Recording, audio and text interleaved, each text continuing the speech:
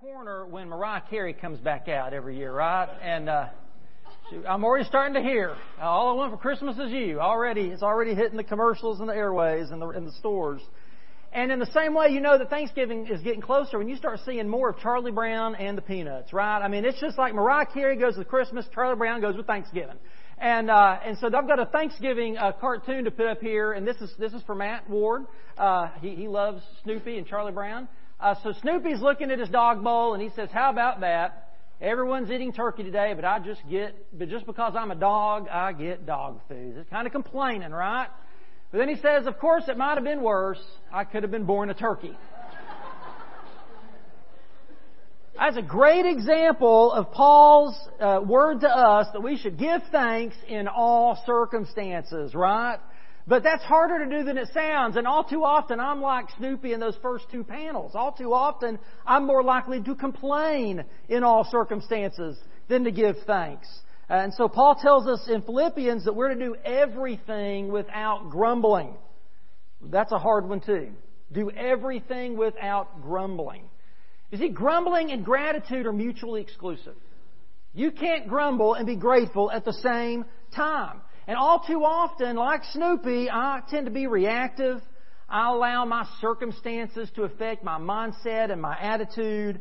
When things don't exactly go the way I think they should, when I'm inconvenienced and I get impatient or frustrated or tired, I honestly tend to grumble more than I am being grateful.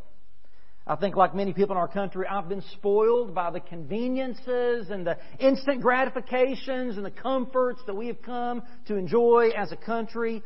You know, we honestly don't really like having to make sacrifices or be inconvenienced or delay our gratification. We don't want anything to be too hard. And so I think we sort of have developed this immature, selfish perspective on even the normal hardships of life. Just those day-to-day things that we have to trudge through and we struggle with, and those minor inconveniences. We just get so upset sometimes over things that really are just part of life. They're not even the terribly hard parts of life. And so God's teaching me, He's working on me. He's teaching me a better approach, that I can look for the treasure that's hidden in every trial. That I can see the gift of God's grace in every moment. And the truth really is that spiritual growth tends to happen in our lives more often when times are tough. When we have to go through those trials. When we have to walk those harder roads. That's typically when we grow spiritually more often than when things are smooth and everything's going our way. During the 30-year war, Martin Rinkart was a pastor in Saxony, Germany. And for a time, he was the only pastor in town. In fact, in the year 1637, he alone, by himself, presided over 4,500 burials. That's a lot of funerals to do in 1 year. But in the context of this tragic, hopeless situation, he wrote a hymn that's in our hymnal called "Now Thank We All Our God." A hymn of unconditional gratitude to God. And when you think about what he was going through, what the world was going through when he wrote this, it's really amazing. He says, "Now thank we all our God with heart, hands, and voices, who wondrous things has done, in whom His world rejoices." Rinkart and this hymn remind us that to be thankful people doesn't mean everything has to be going our way. That we don't have to everything just so in order for us to rejoice. But how do we get there? How do we move from grumbling to gratitude? How can we truthfully give thanks in all circumstances without complaining? I know we can fake it. Let's be honest. We can plaster on a smile. We can say, "Oh, things are great. I'm so grateful." But how can gratitude and thanksgiving really, genuinely flow from our hearts, no matter what's happening? Well, it all comes back to grace. And this sermon series is all about how God's grace, His unmerited favor, not only is enough for our salvation and eternal life, His grace is enough to help us live day to day. To help us through times of grief, like we talked about last week. Last week we focused on this, that God helps us to grieve in those hard times. And those times where we don't feel good, where it's hard to be grateful, God gives us the grace to grieve. And so today we now move on to focus on how God gives us the grace to be grateful in those times, regardless of our circumstances. Grace to rejoice in all things. So turn with me, if you will, to 2 Corinthians chapter 9. And really here in chapters 8 and 9, Paul encourages us to be generous, grace-filled, and grateful people. And we're going to come back to this passage in a couple of Sundays as we look at God, how God gives us the grace to give. He gives us the grace to be generous, because generosity and gratitude are deeply intertwined. And you'll see that in how often Paul uses words give, grace, and grateful together in these two chapters. But for today, let's look at 2 Corinthians chapter 9, beginning in verse 8. Paul writes, "And God is able to make every grace overflow to you, so that in every way, always having everything you need, you may excel in every good work. As it is written, He distributed freely, He gave to the poor. His righteousness endures forever. Now the one who provides seed for the sower and bread for food will also provide and multiply your seed and increase the harvest of your righteousness. You will be enriched in every way for all generosity, which produces thanksgiving to God through us. For the ministry of this service," and here when he talks about the ministry, he's talking about this collection that he is taking up among all the Gentile churches to go back to Jerusalem, because the Jerusalem church is suffering under a severe famine. People are starving to death in Israel. So he's collecting this offering to send back to them. So that's what he talks about when he talks about this ministry of service. He says it's not only supplying the needs of the saints, but is also overflowing in many expressions of thanks to God. Because of the proof provided by this ministry, they will glorify God for your obedient confession of the gospel of Christ, and for your generosity in sharing with them and with everyone. And as they pray on your behalf, they will have deep affection for you because of the surpassing grace of God in you. Thanks be to God for His indescribable gift. Would you pray with me? Father, we thank You for the reading of Your Word. We pray Your Spirit would illuminate it, open our eyes, and challenge us, Lord, to how we can be more grateful people. In Jesus' name we pray. Amen. So here we see in this passage that gratitude is a product of generosity. And again, we'll talk more about that in a few weeks. But really here in this passage, what I want us to look at in Paul are two causes, two reasons for us to have a grateful life, a life of gratitude. And the first, he tells us in verses 11 through 13, is our generosity toward others. That our generosity toward others can prompt people to have gratitude to God. Now, in each of these verses, here if you look at verses 11, 12, and 13, in each of these three verses, Paul is making the very same point. That when God's people are generous in their giving, when they are obedient to carry out the Great Commission, when they are serving other people selflessly, putting other people before themselves, it will result in people giving praise and thanks to God in a variety of expressions. Now, Jesus put it this way in the Sermon on the Mount. He said, in the same way, we are to let our light shine before others so they may see our good works and give glory to our Father in heaven. So as we give, as we serve, as we work for the kingdom of God to bless other people, people will see that. And Jesus and Paul both say it will result in praise and thanksgiving to God. They will give glory to the Father. Now, I know that, like me, you can look at your own life and you can see how other people have blessed you. How other people have made sacrifices for you. Other people have served you. They've given to you. And we can certainly be grateful to those people. But ultimately, that kind of service and generosity should prompt us to give thanksgiving to God. Right? If you're just stopping at being thankful to other people, you're falling short. It should then prompt us to give gratitude to God. He is the one who ultimately deserves our thanksgiving. And so when we serve other people, when we are bringing shoe boxes for Operation Christmas Child, by the way, all week long you can bring shoe boxes. We'll be collecting them all week this week. When we give to Lottie Moon, when we give our tithes and offerings, when we serve in the nursery or with our children's ministry, or when we are a part of Drive-Thru Nativity, when we are doing those things, the goal should be to prompt people not to give thanks to us. Right? We should never want the spotlight to shine on us. We want to give glory to the Father. We want our acts of generosity and service to prompt other people to have a life of gratitude to God. So that's the first thing he says. But then in verses 14 and 15, more importantly, God's generosity toward us.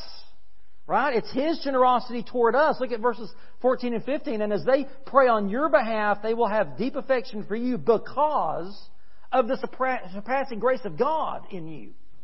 Thanks be to God for His indescribable gift. So we've moved from the people of God's generosity and service to God's surpassing grace and indescribable gift. Now that word grace we looked at last week, charis in the Greek, one definition of grace is benevolence expressed in generous love that commands action but which is absolutely free. So grace is a benevolence that is expressed in generous love through action. It's not just a feeling. It's a kind of goodness, a kind of love that you do something with. You act on it, but it's absolutely free. It's a true gift. No strings attached. No ulterior motives. In verse 14, charis describes how God's gracious action not only inspires their generous giving, but gives them the supplies they need to give. Okay, so our motivation to give, the very ability that we have to give, is itself a gift from God. An honor and a privilege for which we should give God thanks. In God's grace, in other words, He invites us to participate with Him in His gracious nature. Part of being made in God's image is that we get to extend His grace. We get to experience the joy of being generous and giving to other people. But unlike God, we're dependent. Right? We have nothing within us to give that hasn't first been given to us, right? We talk about being a channel of blessing, right? That it flows from God through us. There's nothing in myself worth giving. Anything I have to give comes first from God. And so we are both recipients of God's grace and we are participants in sharing God's grace with others. But an interesting thing is that the first word in verse 15, which the Christian Standard Bible says, thanks be to God. That word thanks be to is one Greek word. And it's the same Greek word that is translated grace in verse 14. So after talking about others praising God because of His people's generous giving, Paul now says, in effect, let us all thank God for His supremely generous gift to us. So in each case, when we give, when we serve, it is actually God giving and serving and working through us. And when we recognize that God is the source of all the good gifts, that He is the one that truly allows and enables us to give at all, then it will result in gratitude from us. Now, the typical Greek word for giving thanks, for thanksgiving, is eucharisteo. Okay? Now, Paul here uses the word charis, which is the root word of that. But if he used that word, which he does elsewhere in these two chapters, eucharisteo literally means good grace. Good grace. To give thanks to God is to acknowledge the goodness of His grace. So the core idea of these verses is that God's grace results in gratitude, and out of gratitude can flow generosity. We can't be generous people unless we're grateful people. And that gratitude is a result of God's grace. Paul says something similar in chapter 4, verse 15. He says, all this is for your benefit, so that the grace that is reaching more and more people may cause thanksgiving to overflow to the glory of God. Now, I want us to think about three things here in this passage that tell us why God's grace is good, and why we should be grateful for His grace, and why that should result in generosity flowing through us. First, in verse 14, he says it's surpassing grace. And then he describes it in the next verse as indescribable grace. That means that we will spend all of our lives and the rest of eternity just trying to wrap our minds around God's grace. That's how amazing it is. We will never be able to express enough gratitude to God. We will never be able to praise His name enough for His all-surpassing, indescribable gift. Amen? Which is why when we fall into the temptation of grumbling and complaining, we have forgotten that everything we have is a gift from God. Our existence is a gift. You didn't do anything to earn or deserve your own birth, did you? We breathe undeserved air with every breath we breathe. God causes the sun to rise and shine and the rain to fall on the just and the unjust. We don't deserve a single thing that we have. It's all charis. It's all God's all-surpassing, indescribable gift. We don't deserve any of it. But third, He tells us in verses 8 and 10 and 11 that it's an abundant grace. Look at verse 8. Look at how many times the word every is used here. God is able to make every grace overflow to you so that in every way, always having everything you need, you may excel in every good work. God's grace gifts are multiplying gifts. They grow exponentially in our lives. And if you look at verses 10 and 11, He uses this analogy of the farmer. And we don't have the same dilemma when it comes to God's grace the farmer has. The farmer has to make these hard decisions every year. How much seed does he keep back to sow for the next season? And how much can he use to provide for his family and feed his family?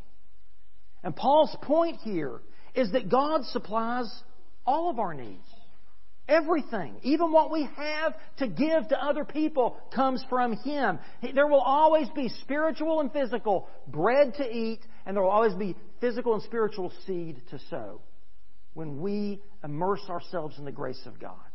When we live a life of grace-giving and gratitude, when we encourage others to do the same, Paul is saying we will reap a bountiful harvest of blessings from God. We'll see other people's needs being met, and God will receive all the thanksgiving and all the praise. Now, those are the two causes for us to have a life of gratitude. The generosity of people and the generosity of God all drive us to live lives of gratitude to Him. But if you'll turn with me to Psalm 66, I want us to here look at 4 calls to a life of gratitude. Now, Psalm 66 is an example of the thanksgiving and praise that we should give to our gracious God. And really, Psalms 65, 66, and 67 are all thanksgiving hymns that are exactly what Paul's been writing about. Paul has given us reasons to be grateful. These Psalms show us ways we can be grateful. Okay?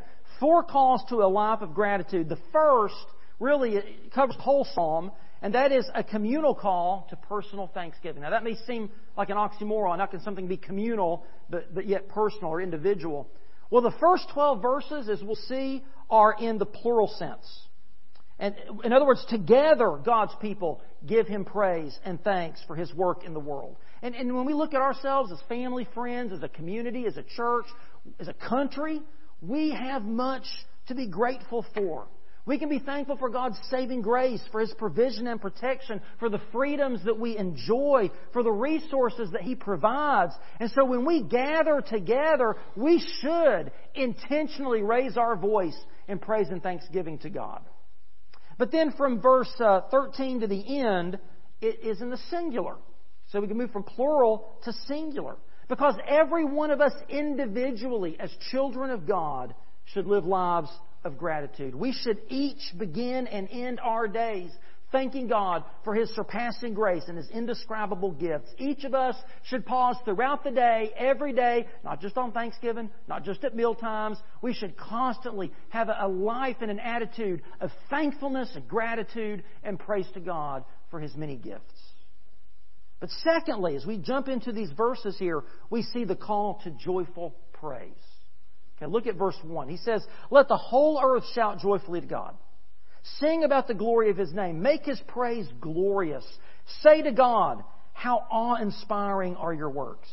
Your enemies will cringe before you because of your great strength. The whole earth will worship you and sing praise to you. They will sing praise to your name." Here the psalmist calls for all the world to praise God for His awesome works and His great power.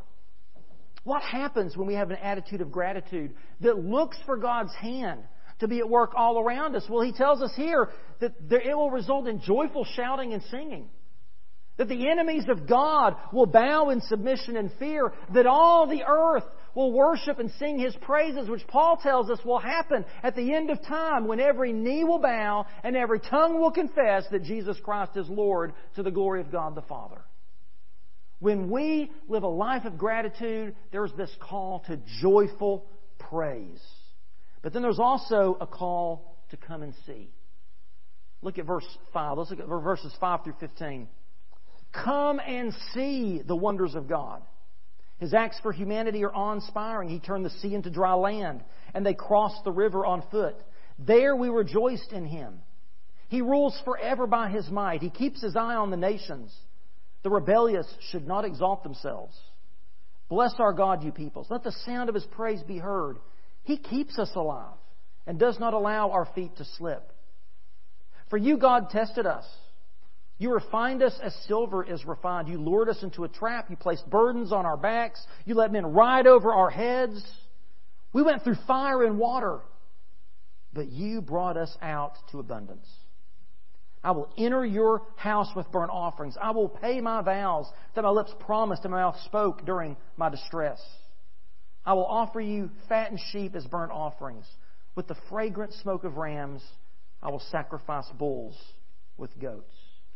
Now here we see two aspects of this call to come and see, which are two things that we do every Sunday. Every time we gather together, we do these two things. The first is retell the redemption story. That's the first thing we do. We retell the redemption story to each other. The psalmist here calls Israel to retell the story of their redemption from slavery in Egypt, from the deliverance through the wilderness and across the Jordan River to take the promised land. That is Israel's redemption story, the Exodus. For us as Christians, we might say, come and see the child in the manger. Come and see the Christ upon the cross. Come and see the empty tomb and the risen Lord who will come again. It's retelling the story of God's saving acts in history for all people. We do that every Sunday. We do it through songs, through testimonies and prayer, through Scripture reading, through the preaching of God's Word. When we gather together, we must retell the redemption story. And then that results in the second thing. We then respond to the Redeemer with our worship and praise. We retell and we respond.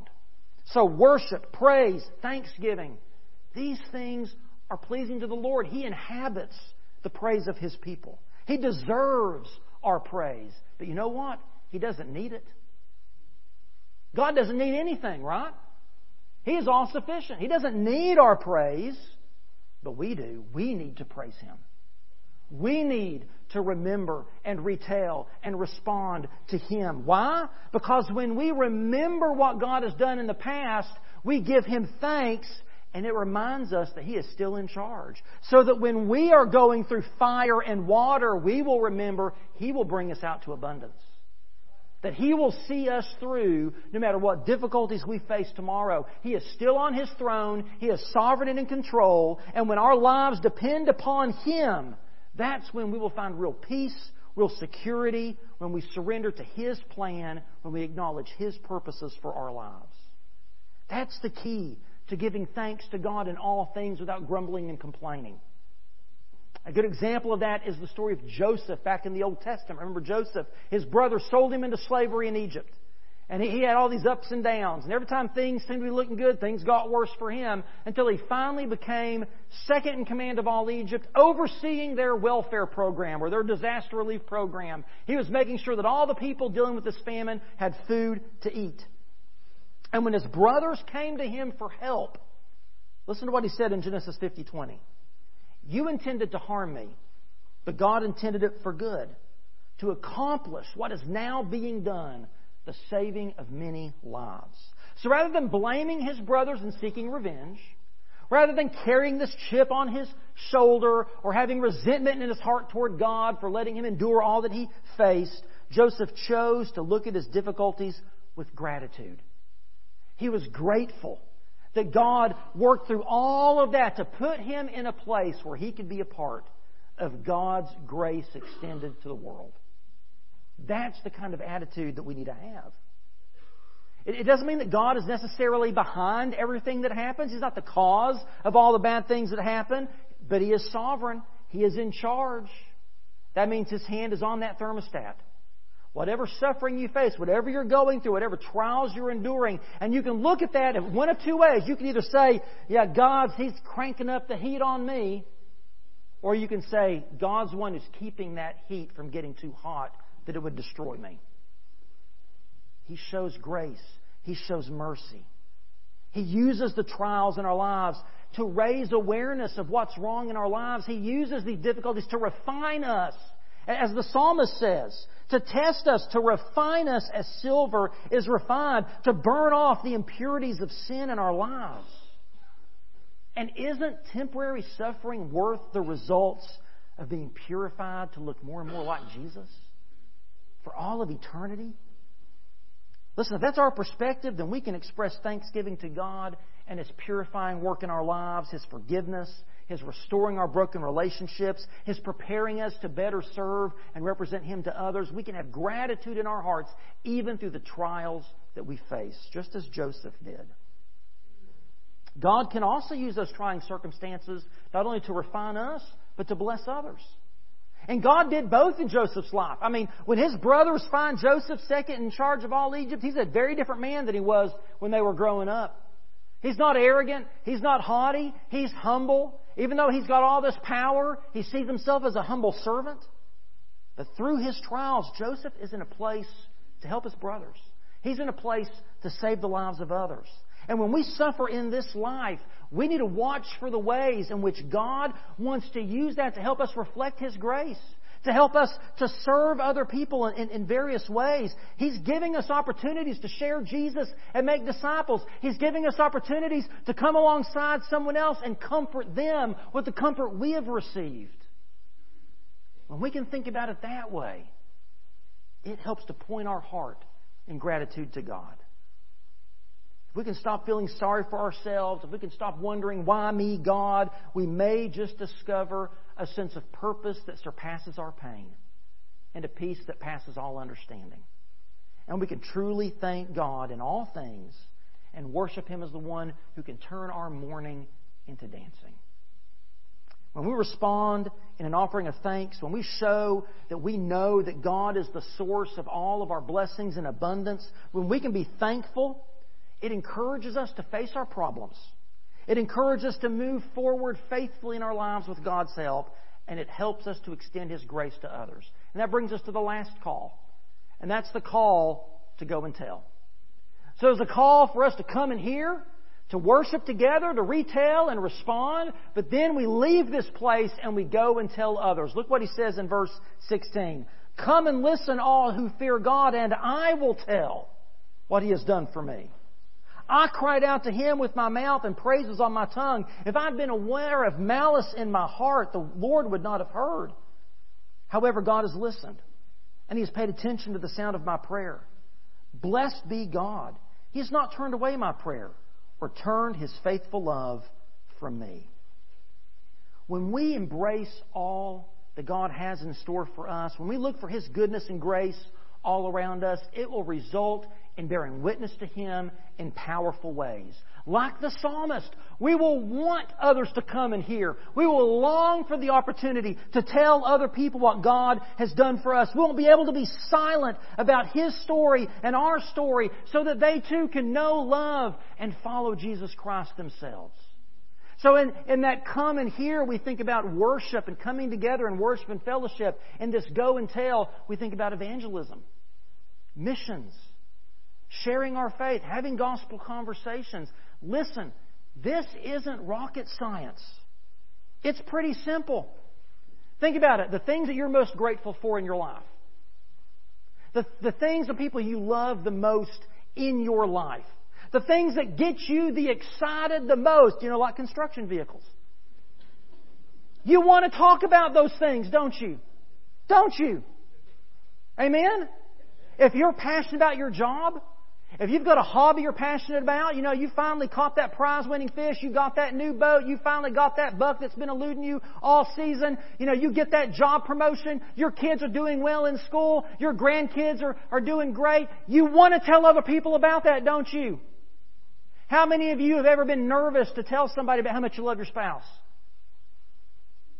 How many of you are afraid to talk about your sports team, Tennessee fans aside? Georgia, no, you guys, you'll talk about Georgia anytime you get how great they're doing, right? Grandparents, how often are you afraid to show someone kids about your pictures of your grandkids? No. Because when you love someone, when you're grateful for something, when you're excited about something, you want to talk about it. Why don't we want to talk about Jesus? Why are we nervous and afraid to talk about His grace and mercy at work in our lives? We're not fully grateful to Him. We're not as in love with Him as we think we are.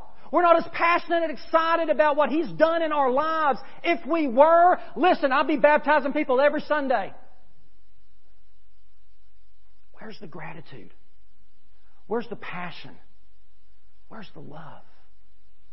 We need to come and hear. We need to retell and remind ourselves and respond and celebrate and worship. But then, y'all, we need to go and tell other people the good news of who Jesus is and what He has done for us and what He can do for them.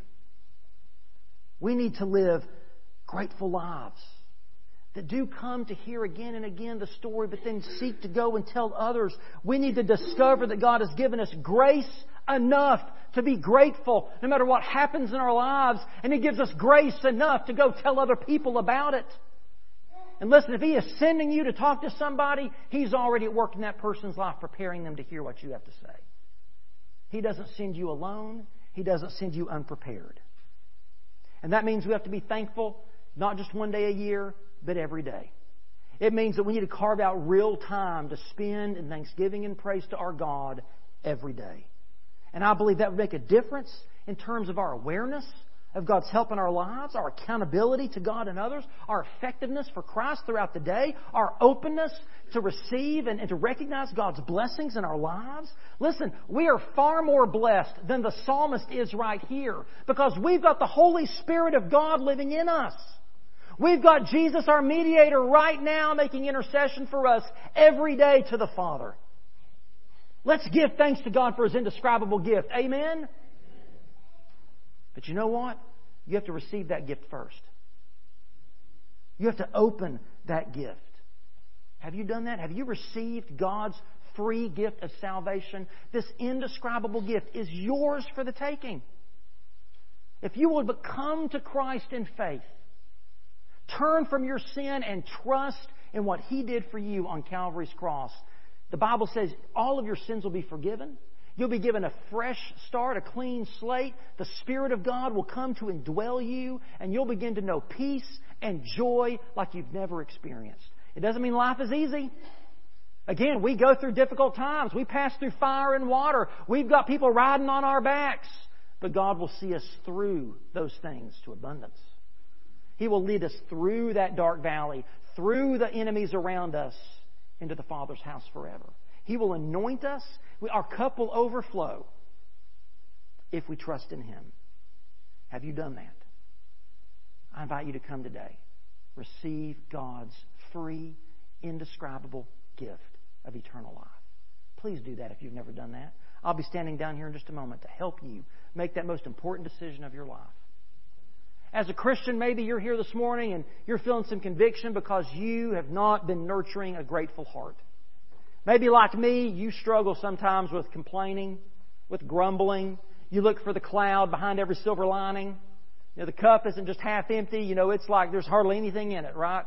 Maybe that's you. And you to come and you go to this altar and you to lay that down at the feet of Christ and say, Lord, nurture within me a grateful heart. Open my eyes and help me to see. Give me grace enough to be grateful.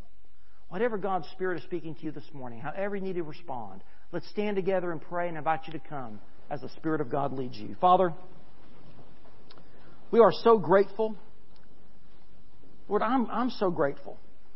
And I pray that everybody else is grateful, Lord, for all of your blessings, for all of your many gifts. It's so easy, God, for us to take these things for granted.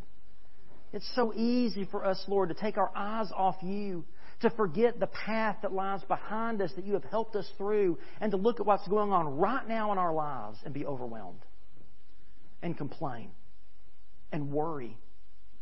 It's so easy for us, God, to walk past all of these these tables You've prepared before us, this cup that overflows. It's so easy for us just to take that for granted. God, forgive us.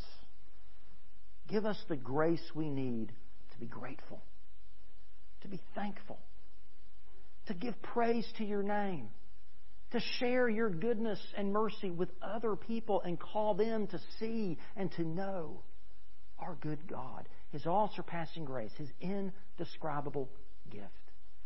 Be at work in our hearts, Father. Draw us closer to You. God, give us a fresh burden for the lost around us. God, this world is lost. This world is confused. This world is adrift.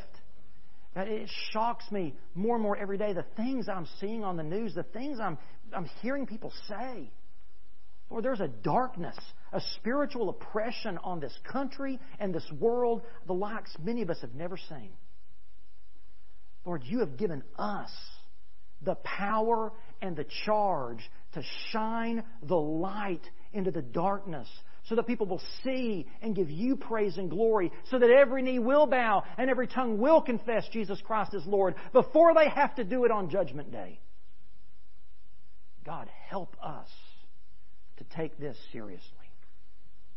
Lord, whatever You're speaking to our hearts, whatever we need to do, Lord, in repentance, in confession, in trusting in You, and stepping out of these doors in obedience, God, give us the grace to do it right now. In Jesus' name we pray.